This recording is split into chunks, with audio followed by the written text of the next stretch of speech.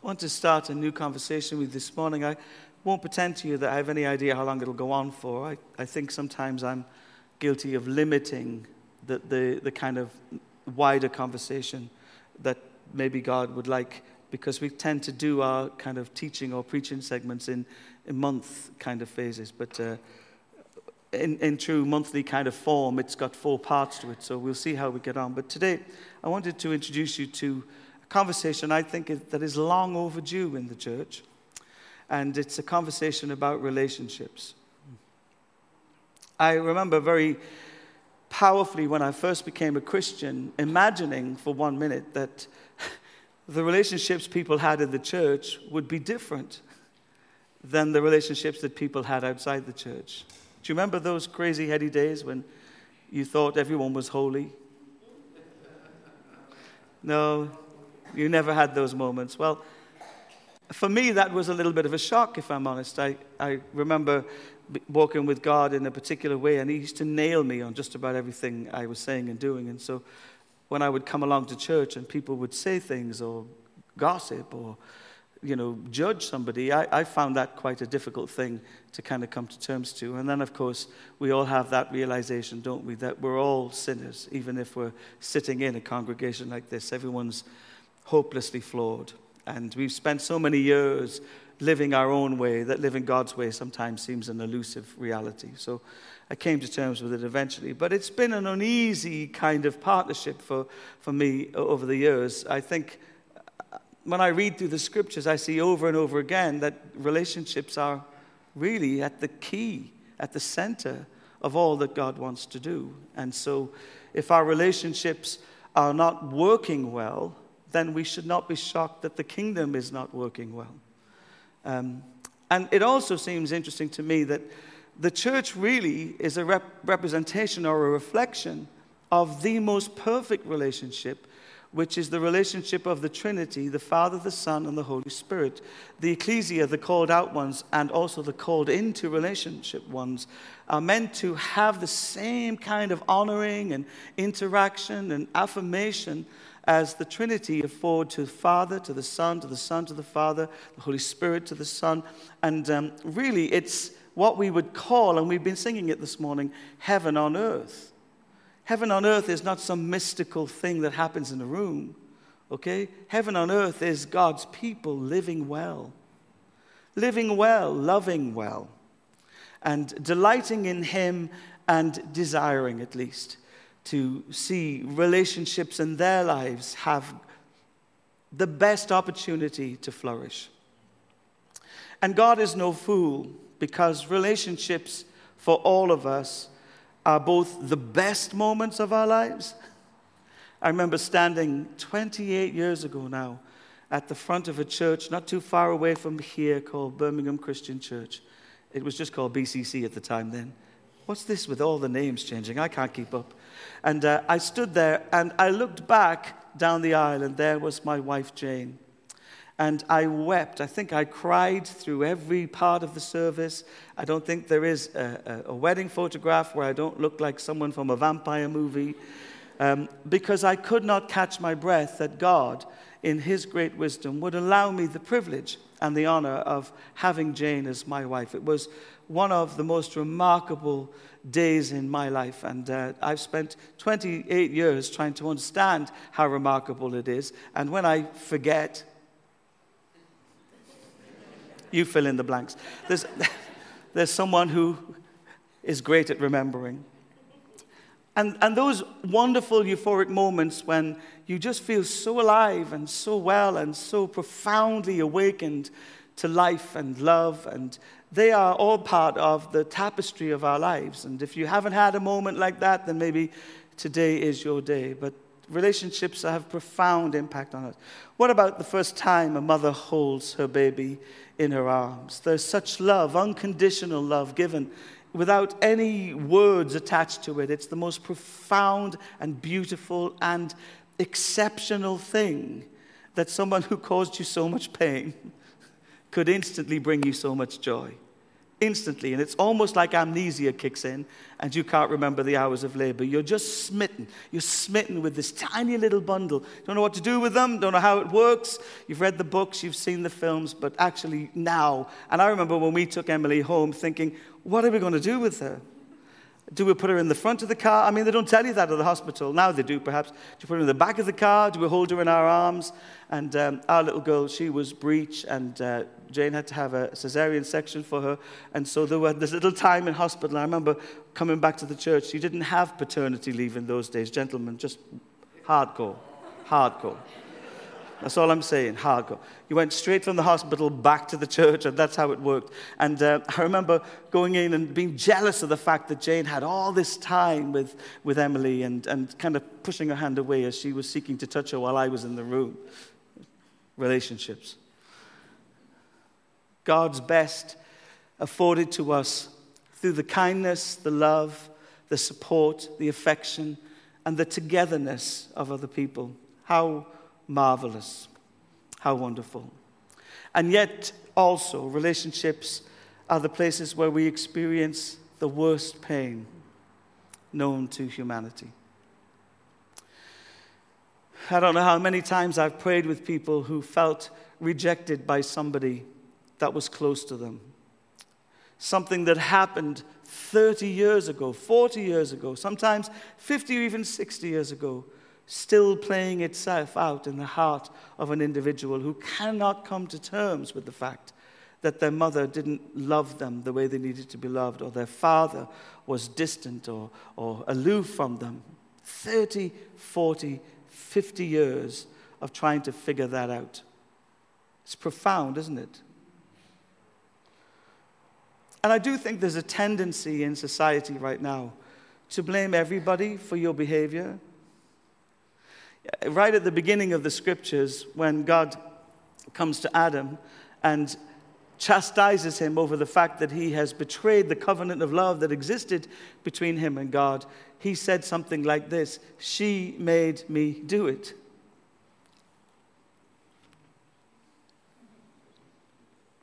Men have been hiding behind that for ever.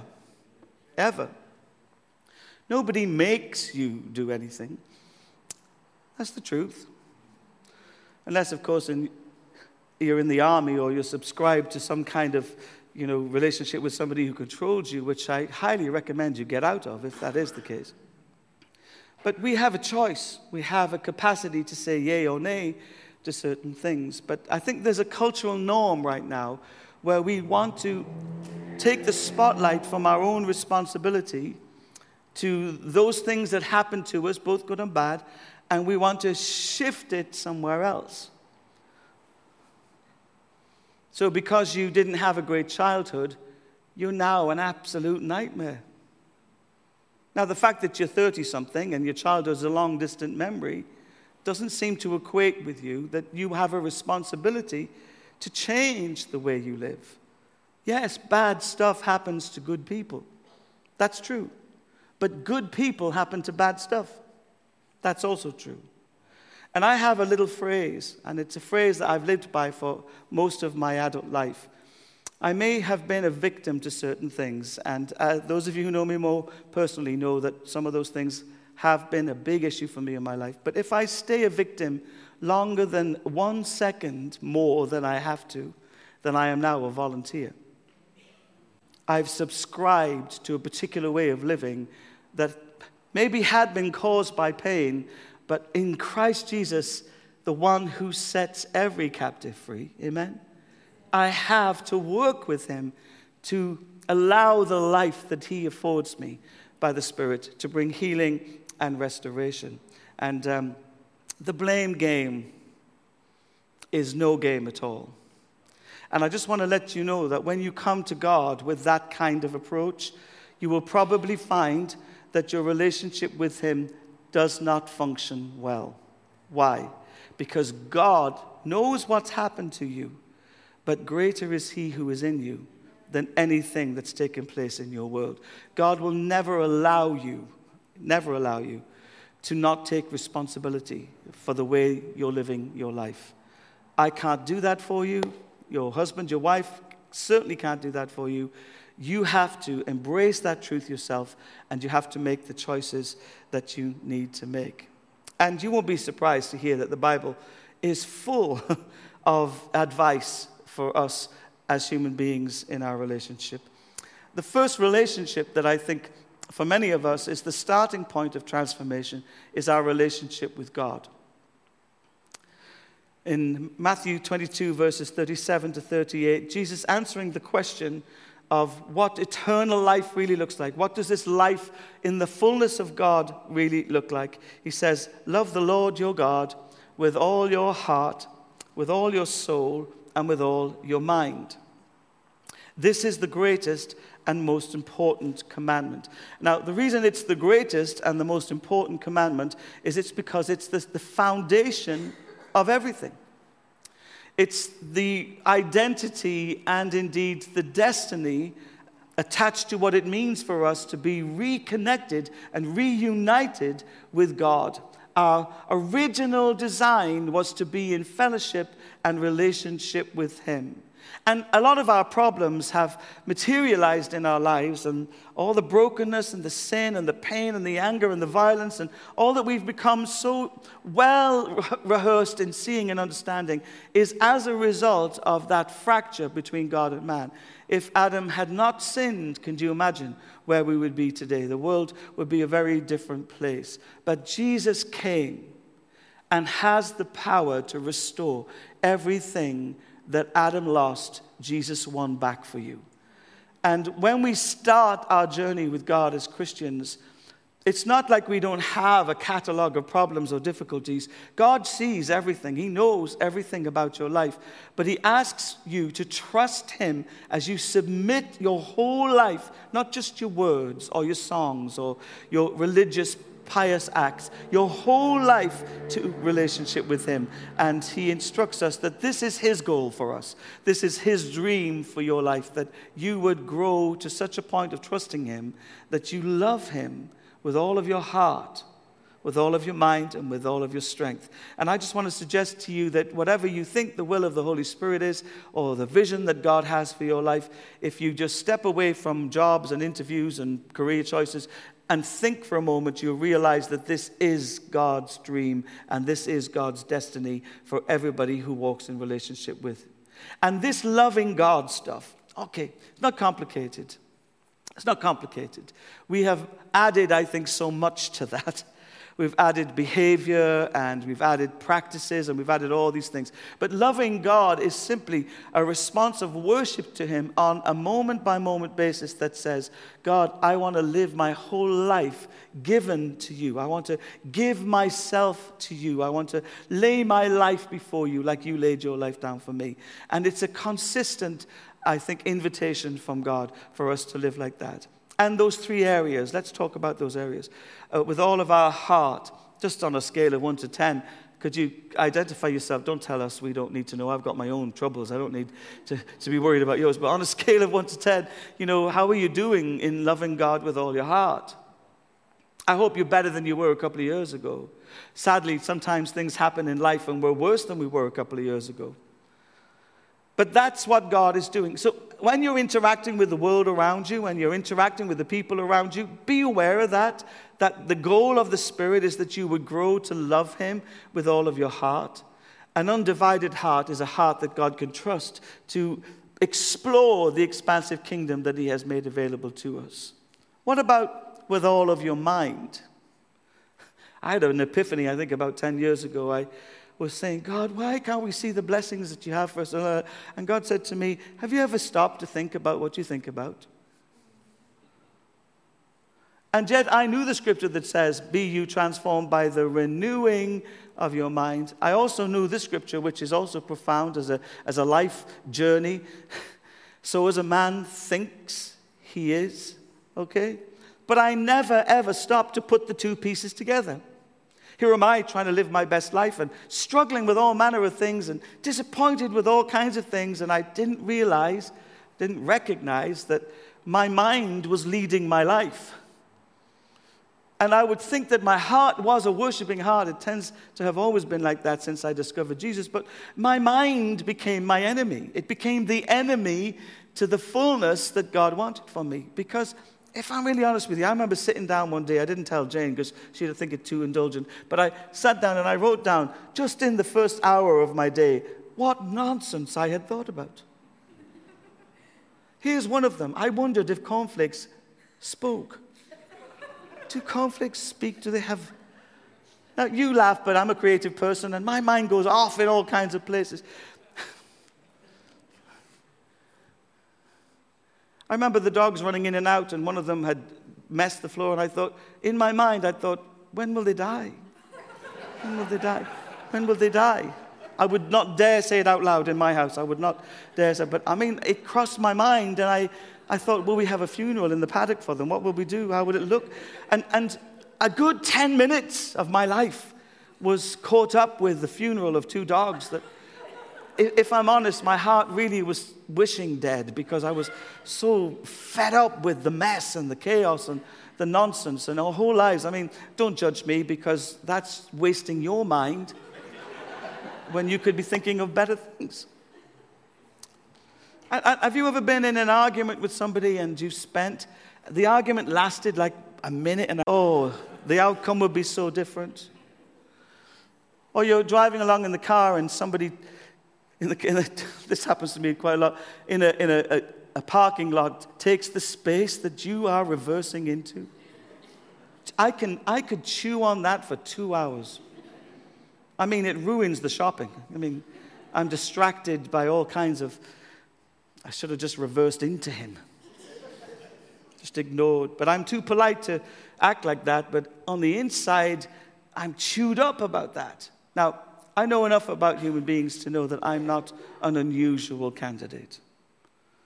So much of our internal world has been affected and disaffected by the amount of time and space we've given to all kinds of thoughts that never really materialized and certainly haven't led us to life.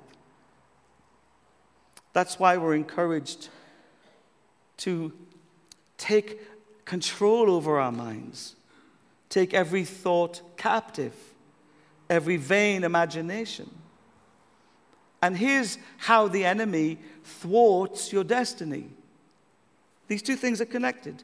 By filling your mind with things that actually distract you from the one thing that changes everything. And that is that God has spoken over your life. And we have to ask ourselves the question, I think, on an hourly basis. Well, whose report are we going to believe here? So your mind is a battlefield. And if you can win some of those battles, you might find that you start to move a little bit further into the destiny and the plan of God. And what about your actions? I think one of the greatest criticisms that people cite concerning Christians is that they say one thing and do another. Have your friends ever said that to you? I had lots of friends. As I've gone on in ministry, they've faded away. I've just become boring, I think. But they used to say to me, the church is full of hypocrites. And I couldn't disagree. People who sang these songs about trusting God, and on Monday, we had to call people out to help them because they were so full of anxiety and worry. There's a lot of that kind of duplicity, I think, sometimes in the body of Christ. We say one thing, but actually the way we actually live looks like God doesn't exist at all some days. And then I came up with this wonderful phrase. I used to always say, no, it's not. No, it's not. These are good people. They love God. All of that's true. And then one day when someone said to me, I think it was a famous comedian, he said to me, the church is full of hypocrites. I said, you're right. You're right, but there's always room for one more. So come and sit on the front row with the rest of us. And it just totally disarmed him. Didn't know what to say to that. Loving God has been the preoccupation of 28 years of my life.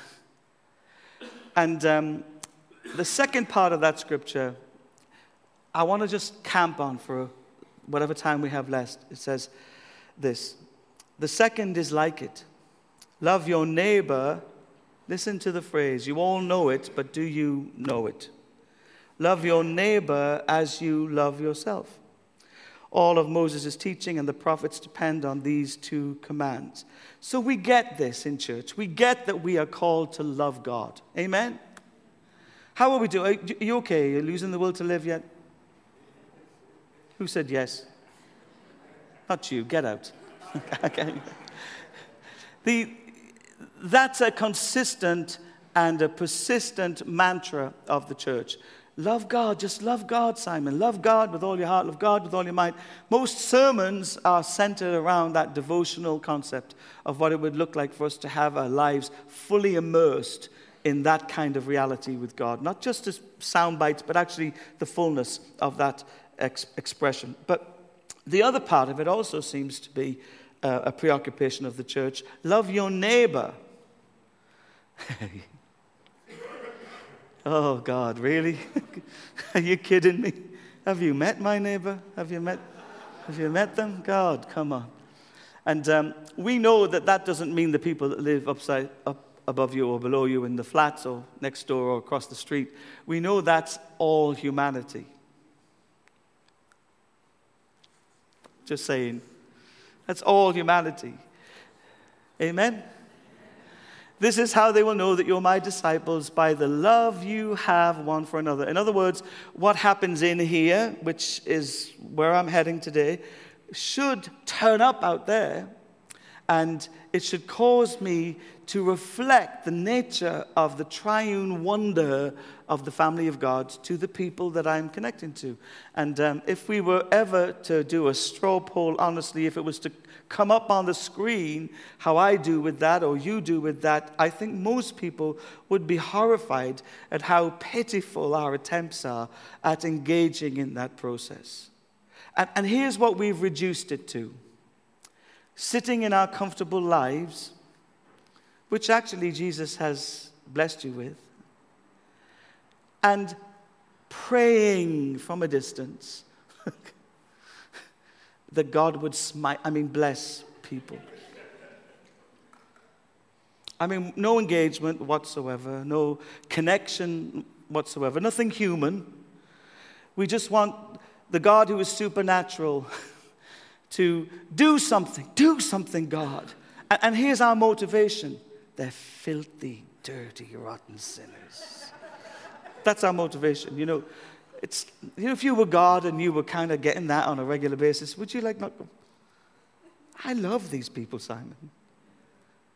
These people matter to me. The filthy, dirty, rotten sinners. Get them, Jesus, get them. Get them. I'm not going to get them. I don't want to go anywhere near them. But if you could, in your supernatural power, just touch them. God, here's the best place when they're vulnerable, asleep. We pray for dreams and visions. Because we wouldn't do what God asked us to do and care for our Islamic brothers and sisters.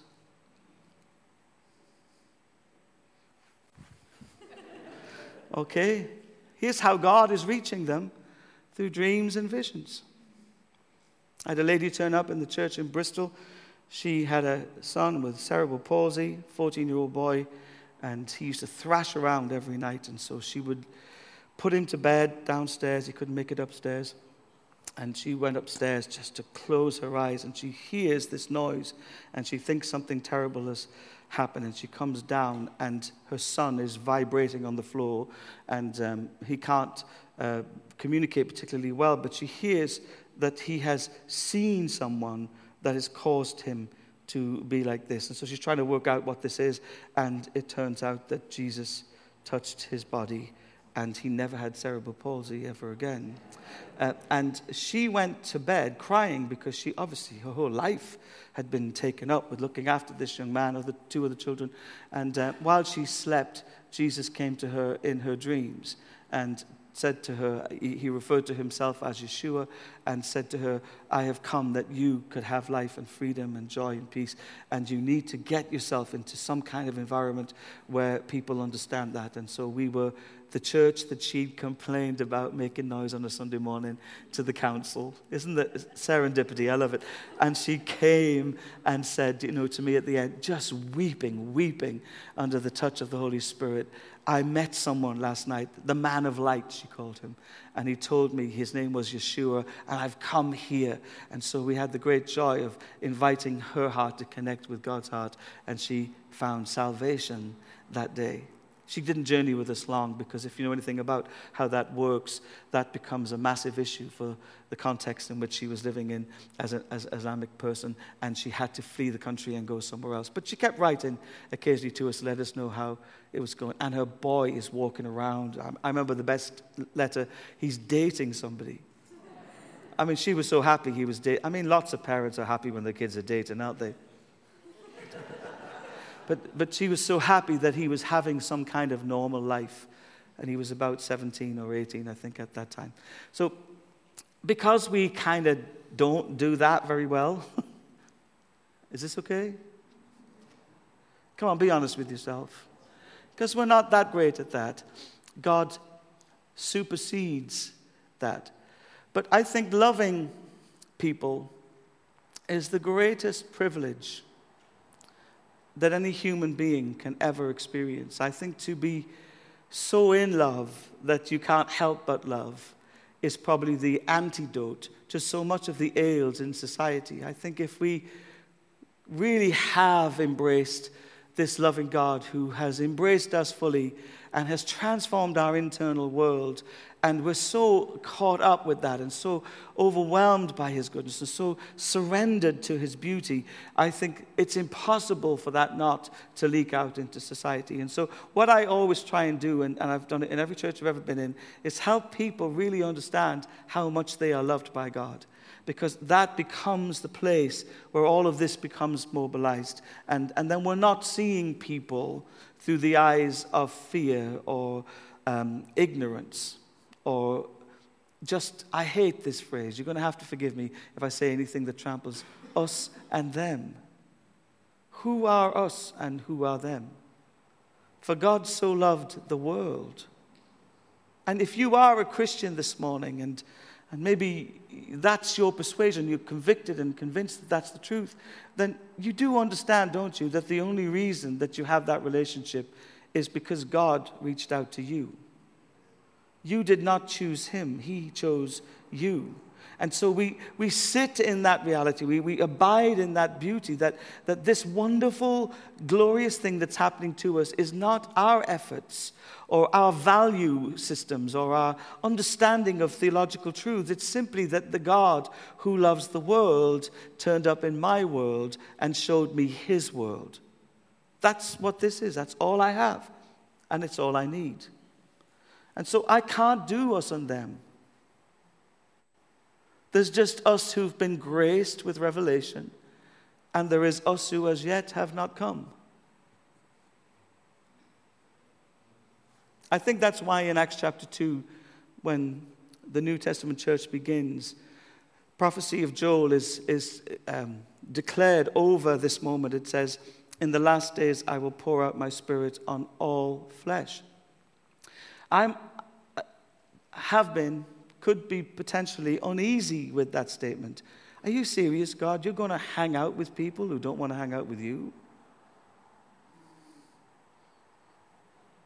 You see, we really do love boundaries. We love walls. We're the ones who are in. Has it gone quiet because this is good or because you're scared? We're the ones who are in, and then consequently, if you're not in, then you're... We love walls, but the Spirit loves bridges.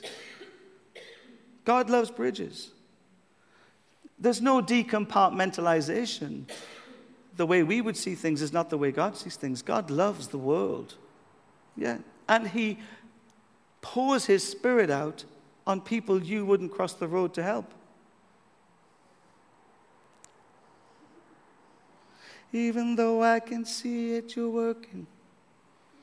You never stop working. I can sing it. Do I believe it? Now, right in the middle of these two realities, loving God and loving others, is this little phrase, and it's loaded. It's absolutely loaded. It says, love the Lord your God with all your heart, your mind, your strength, and love your neighbor, we've explored that, as you... Oh. I mean, do you? See, there lies the problem. It would seem to me that maybe some of the reasons we struggle to love others is because we haven't come to terms with the fact that we don't love ourselves. Now, before you think I'm going all New Age or Oprah on you, okay, because that's the alternative reality, isn't it? I do think it's very difficult to give away what you haven't got. Don't you? So if I don't love myself, do you not think that that might affect the way I see things? Talk to me. If I don't love myself, am I actually, are you ready for this? Am I actually in the kind of relationship with God that He wants? If God loves me unconditionally and I haven't yet made up my mind about me, do you not think there'll be some anomalies in the way we interact with each other? Of course there will be. And they turn up in the most profound ways. People on the platform like this, or either others who are friends, will come and say to you, the Lord loves you. He causes His face to shine upon you. His favor rests, and you think, oh, thank you so much. And you think, not me. I mean, that may work for everybody else, but there's almost like a resistance or an inability to embrace the truth of God's word, because there is another kingdom that's been established in you that causes that truth to not penetrate to the parts of your heart where it needs to sit. Hello? What about this one? Here's a little acid test to how you're doing. You are wonderfully and fearfully made. Oh, God. Are you kidding? Are you kidding, Jesus? I mean, I can't even get out of bed in the morning without complaining about something. There's nothing wonderful about that. And here's what we do. Here's what we do. We have this separation between what we say we believe and how we actually live.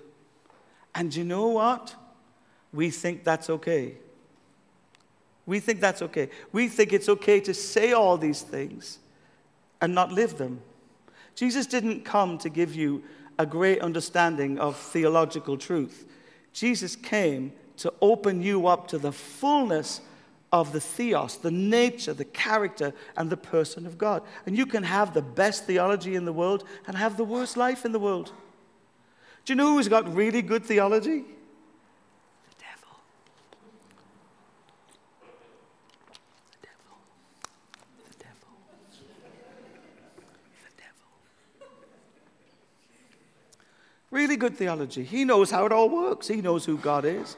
He knows the Son of Righteousness comes with healing in His wings. He knows the Savior, the Messiah who has come. He knows that He will come again in glory to judge the living and the dead. His theology is way above mine or yours or even all of ours collectively. But He is not living in and can't submit to and will never yield to the reality of the nature and the character and the person of God.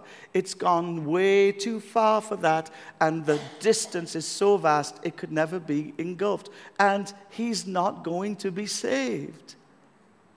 But for those of us who are being saved, we must be honest about this and say, God, maybe all of these truths that you tell me about myself need to become a reality in me before they can ever show up through me to the world around me. Otherwise, what we do is religious practice. We do good things for people. But if I do good things for people but have not been made good, what am I? But a Pharisee or a scribe. If I try to impress people by those types of activities, but my soul is not living in those realities, what am I? A Pharisee or a scribe? There's a massive need for the church to step away from some things, and more importantly for me, to step into some things. It's not okay anymore for us to have all of these things that we say and not actually allow ourselves to ever submit or submerge ourselves in the true nature of who God is and who God has created us to be. Colossians 1 verse 13 says, He has rescued us from the dominion of darkness. That way of thinking, that way of acting came out of your separation from God. It came out of that. We have old man mindsets, though we declare new man truths. And unless those things change, we will just recite the Bible as opposed to live it. Colossians 1:13, He has rescued us from the dominion of darkness. In other words, I don't have to live under that regime anymore. I have options now. And look what He brought us into.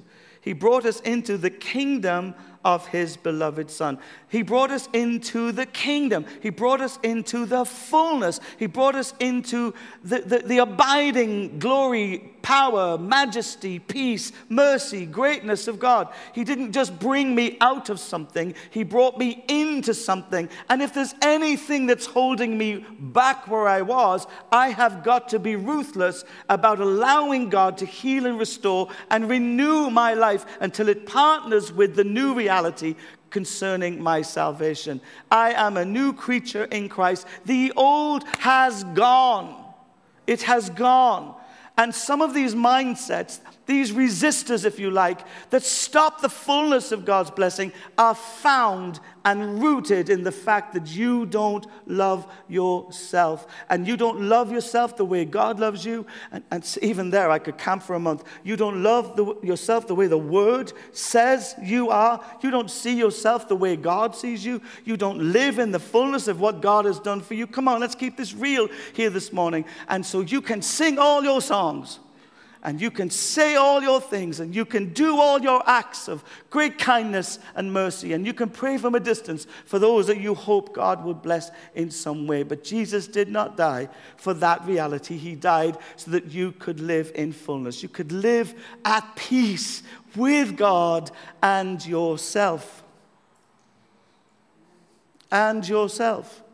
And the old song used to say it well. It is well with my soul. And this duplicitous approach, this double-mindedness, nice to see you. No, don't worry, lovely to have you with us. Thank you for coming. Yeah. This duplicitous way actually is the very thing that the scriptures say when it says a double-minded man is unstable in all of his ways. That's what it's talking about.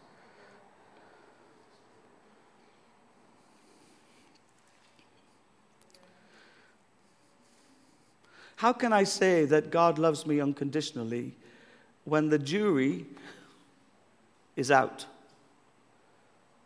Fundamentally, who's telling the truth? And here's where that stuff comes from. Let me just give you a couple of insights as to how that catalog of disagreements have fashioned in your heart. Generational curses. None of you in this room were born out of that context. You are all part of a long line of people, some crazy, some wonderful. And you are, in many ways, when you come to Christ, the sum total of generational spirituality. Amen? Now, for our African brothers and sisters and those outside of the continent of Europe, you will get this profoundly more easily than some other people in the room. But actually, this notion that you are an individual, you have been born with a particular moment in history is absolute nonsense, and it does not fit with what the scriptures say. You were born for such a time as this, but you are also part. Otherwise, when I first became a Christian, I could not read the beginnings of the New Testament because it said so-and-so begat, so-and-so begat. I think, why are you telling me all of this? What do I care what generational people? But when you look across how God communicates, God does not think of us as just mere individuals. We are part of a much bigger story. It's the story of humanity, and in your case, it's the story of your family. And guess what? They didn't all walk in fullness and truth. Some of them drank. Some of them slept around. Now, I know you haven't. But for the benefit of those you're pretending not to be, you can't look back in your family line without seeing brokenness. You really can't. And it comes in all shapes and sizes. Doesn't it? And you weren't born by accident. Do we all agree that? I have a destiny. Do you remember that song? I know I will fulfill. There's a timeline, and God birthed you, knitted you together in your mother's womb. You were conceived by the Holy Spirit in some ways because God had a plan and a purpose. You are an eternal being. And so nothing is accidental about that. So whether you like your ancestors or your in-laws or your outlaws or however you choose to view them, the truth is you are not separated from them. The only thing that changes you from them is the fact that the blood of Jesus Christ has purchased your life. Amen? Are you still with me? Okay, are you with the Woolwich? You're with me. Okay. That means that you have the potential to be free. Let me use the phrase potential because while we know that Jesus has provided freedom, that doesn't necessarily mean that we're living in it. Yeah? Stay with me. Okay, so you turn up in this world. You are lovely and cuddly and sweet, and some of you were just ugly at birth, but that's another subject. And your parents loved you, and they wanted you, and they desired you, and they did their best for you. But actually, behind the scenes of all of that interaction was a long line of spiritual things, both good and maybe bad, that became available to you. So I've noticed some things. Did you know that there are generational dynamics to demonic influences, that control lives in a family? And here's how it manifests. You have a mother who has anxiety, and she worries about everything, and everything is moved and shifted and changed because unless she feels safe, we're all having a bad day. Okay? Now, nobody really knows what makes her safe, and she's not really sure how to be safe, but we're all going to adjust everything around this to accommodate insecurity, fear, anxiety, concern. She has no idea that she has entered into a contract where she is controlling things. Because in her mind, it's about her safety. It's about her well-being. But you grow up in a house where that happens repeatedly, and you will find that those things start to filter down into the children. And here's two responses. Rebellion is usually my favorite. I'm just being honest. You know, the heck with it all. Just get on with your life, forget everything, and carefreeness and casualness and indifference. All of those things come with that little package, and it's one I've explored a few times through the course of my life, and I always think it's better to ask for forgiveness than permission. But that becomes a problem which is related to this situation. And then you have the other side of the family where everything has to be nailed down. And so here's how that works. We're going out for dinner tonight. Who's going to be there? Just some people from the church. What do I have to wear? What's expected from me? Well, I expect you'll eat something. At least look at the menu. And presenting itself is this reflection of what is a generational spiritual thing where control there is always fear. Those two things go hand in hand. And do you know that control is the same spirit as witchcraft? Because where there is control, there will be manipulation. See, relationships are important to God. Stay with me. So generationally, you turn up in this world and all this stuff is happening. You have no idea. You work it out as a kid. You think it's normal until you meet somebody else and it's not normal. And you realize that happened to me. I was chatting with my cousin yesterday on the phone. Her mother, bless her, is struggling with dementia and repeatedly tells her, she's looking after this woman, she's a nightmare. She's always been a nightmare. But can you imagine a nightmare and then Alzheimer's? oh, it's like really hard work. And so she goes over, she spends months with her mom, and her mom says things like this, I hate you. And we all say it's the illness, but actually she's always hated her. That's the truth. Oh, here you are with your la-di-da car and your la-di-da this and your la-di-da. And I'm saying to my cousin, get out. Get out of that. You need to find an alternative reality. She's been there 6 months looking after a woman who detests her. Some of you can't wait 6 minutes with somebody who doesn't like you. Can you imagine the intensity of that? And so she started laughing about things. I said, do you remember when we were kids and we would laugh about things? She said, yes, I do. And she was telling me this story about what happened to her. And I said, it's like looking in the mirror when I talk to you. The same things happened to me. Our family, okay, had so much pain and so much brokenness and so much rejection and so much anxiety. They had no idea that they were really bad parents. Really bad parents. Who puts their child to work at 4?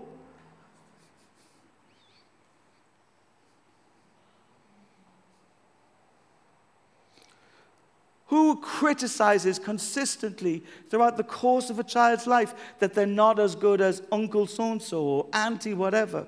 Nobody who has any brain cells that are working and functioning with what the human heart needs. None of it. And we are, and have been, subject to a generational dynamic that was so normal. When somebody told me I was good at something, I don't believe them.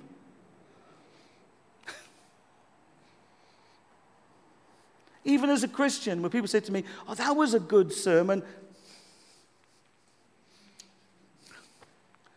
Oh, I like the way you did. Because I lived in a house where I was never enough. I could never get it right. And they thought they were doing me good. I remember once coming back from MCA. I just recorded my first album with MCA, and I was delighted with it. I mean, I sang better than I'd ever sang before in my life. I knew it. But I wanted my father to hear it. I wanted my mother to hear it. So back in the days of tapes, remember tapes? We don't see them anymore because all the witches wrap them around trees. They don't exist anymore. But back in the days of tapes, do you remember that? That little thing we all went through? It's no wonder the world looks at us and think, what? Okay, but I remember playing the tape, and I wouldn't look at my dad. And I was playing this song, and it was like a ballad, and it was about 5 or 6, I think, that I was playing for the first one. And I looked down, I'm looking down, and I can't resist, and I look up out of the corner of my eye, and he's going.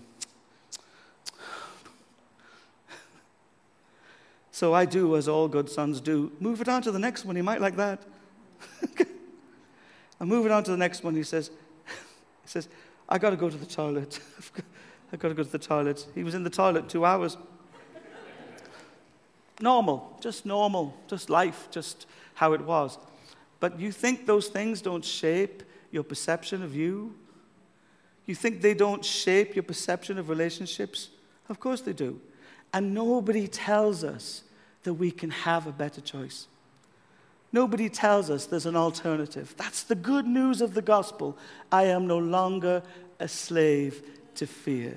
That's the good news of the gospel. I don't have to live under any generational dynamic in my family because the blood speaks of a better way. The blood cuts me off from all of that nonsense. But I have to apply that truth and align myself to that truth and live in that truth. Second thing that really disrupts your perception of self is soul and spirit hurts.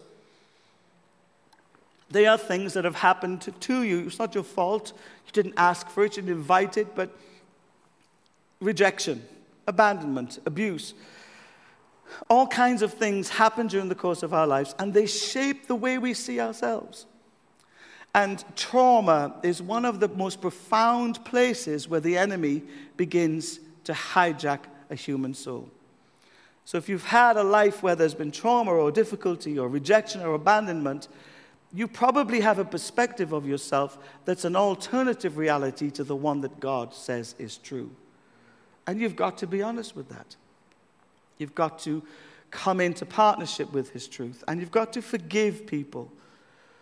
And you've got to repent of any partnership you made with a lie or a trauma that's kept you captive. And you can sing your songs until Jesus gets back, but until you undo these contracts, you are still subject to certain dynamics. And then the final one, and we'll close with this, because next week we're going to talk about us relating to other people. But ungodly beliefs. Oh, I could hear it. I haven't got any of those. I could hear it in the room. Ungodly beliefs. I've been a Christian 1,000 years. How could I have an ungodly belief? Do you know what an ungodly belief is? Let me just keep it simple for you. Anything you believe is more true than what God says about you. What about this? He is the supplier of all my needs according to his riches in glory. But tomorrow I'm going to get up and I'm going to work myself to a frazzle, because I have learned nobody's going to give me anything. Which belief system do you think is heavenly, and which one do you think is earthly?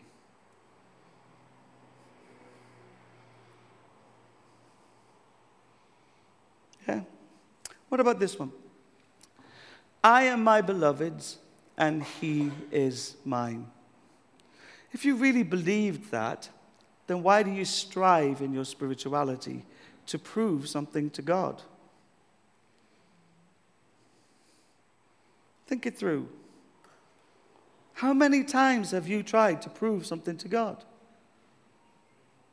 I'm going to be a better person. I'm going to read my Bible for 15 hours a day. I'm going to pray for the nations. And then by 10:30, it's all fallen flat. Okay, you did 10 minutes in intercession and you thought, God, I'm exhausted. How do you do this, Jesus, eternally? The great high priest intercedes for us day and night. Well, he's not interceding from a place of striving.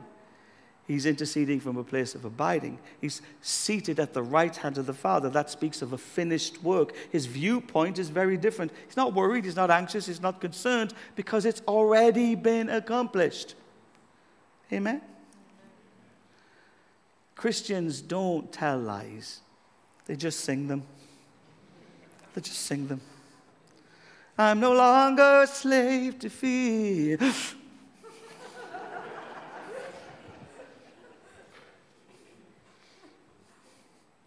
I am a child of God. Until tomorrow. I'm all right in here. I can be a child of God in here. Get out there tomorrow and I'm this dog-eat-dog boy. I'm a wolf. Take my car parking space. You'll know about it.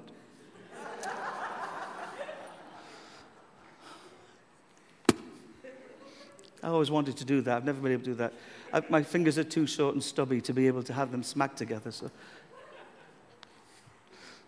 it's another trial I've suffered in life.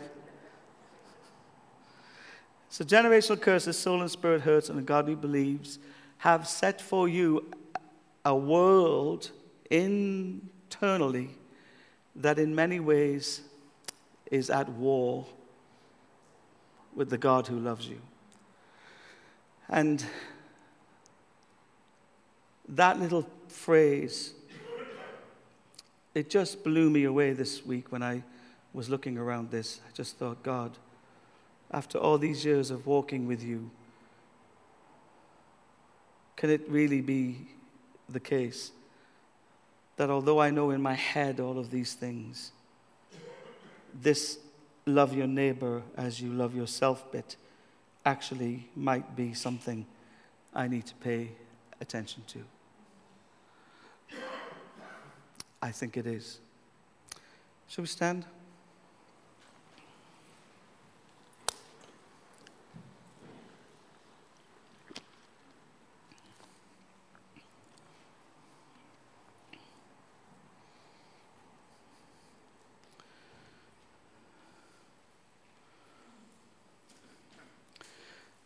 To just round the thought as we pray, in case you're uncomfortable with this concept of loving yourself, I know I am, to be honest. I think it sounds mushy and Oprah and New Agey. There's a wonderful part of the Bible in 1 Samuel where David is surrounded by the brokenness of other people and completely and utterly distraught by the brokenness of his own life. And it says in 1 Samuel 30, verse 6, but David strengthened himself in the Lord. And I believe that that's what you and I need to do. We need to strengthen ourselves in the Lord. All of these things do play a part in our lives. I won't pretend to you they haven't impacted every human soul I've ever tried to help. But actually, we have an advocate and we have a provision in Jesus Christ that means I don't have to live with all of those internal disagreements with God and difficulties with myself. I can come to a point where I can strengthen myself in the Lord. So perhaps you would just pray with me about that. Lord Jesus, I thank you that your word is more than just concepts. Your word is an invitation to us to live in the reality of your nature and your character. And when I think of you in that way, Lord, I realize that you are the God who is one. Father, Son, and Holy Spirit. No divisions. No vacancies. You are complete and whole. And Lord, I know that's your heart for our hearts and your church particularly, that we would be one as you are one. Jesus prayed those prayers. Make them one as we are one. But Lord, to be one with someone else first requires that I am at one with you and also that I am at one with myself. I can't ask for unity in the body when there's not unity in my body. How blind am I to try and take the speck out of other people's eyes when there's a great gaping log that's obscuring my vision of truth in my life. I ask you simply, Holy Spirit, that you won't relent in any of our hearts until we are at one with you and indeed, Lord, at one with ourselves. Strengthen us with power from on high. Renew our minds by your word. Restore our souls to their rightful and glorious reality. And Father God, as the psalmist David prayed in his moment of deep reflection and, I believe, confrontation, where he recognized just how broken he was, he said these words in Psalm 51, "Create in me a clean heart, O God." And listen to the second phrase, "and renew a right spirit within me."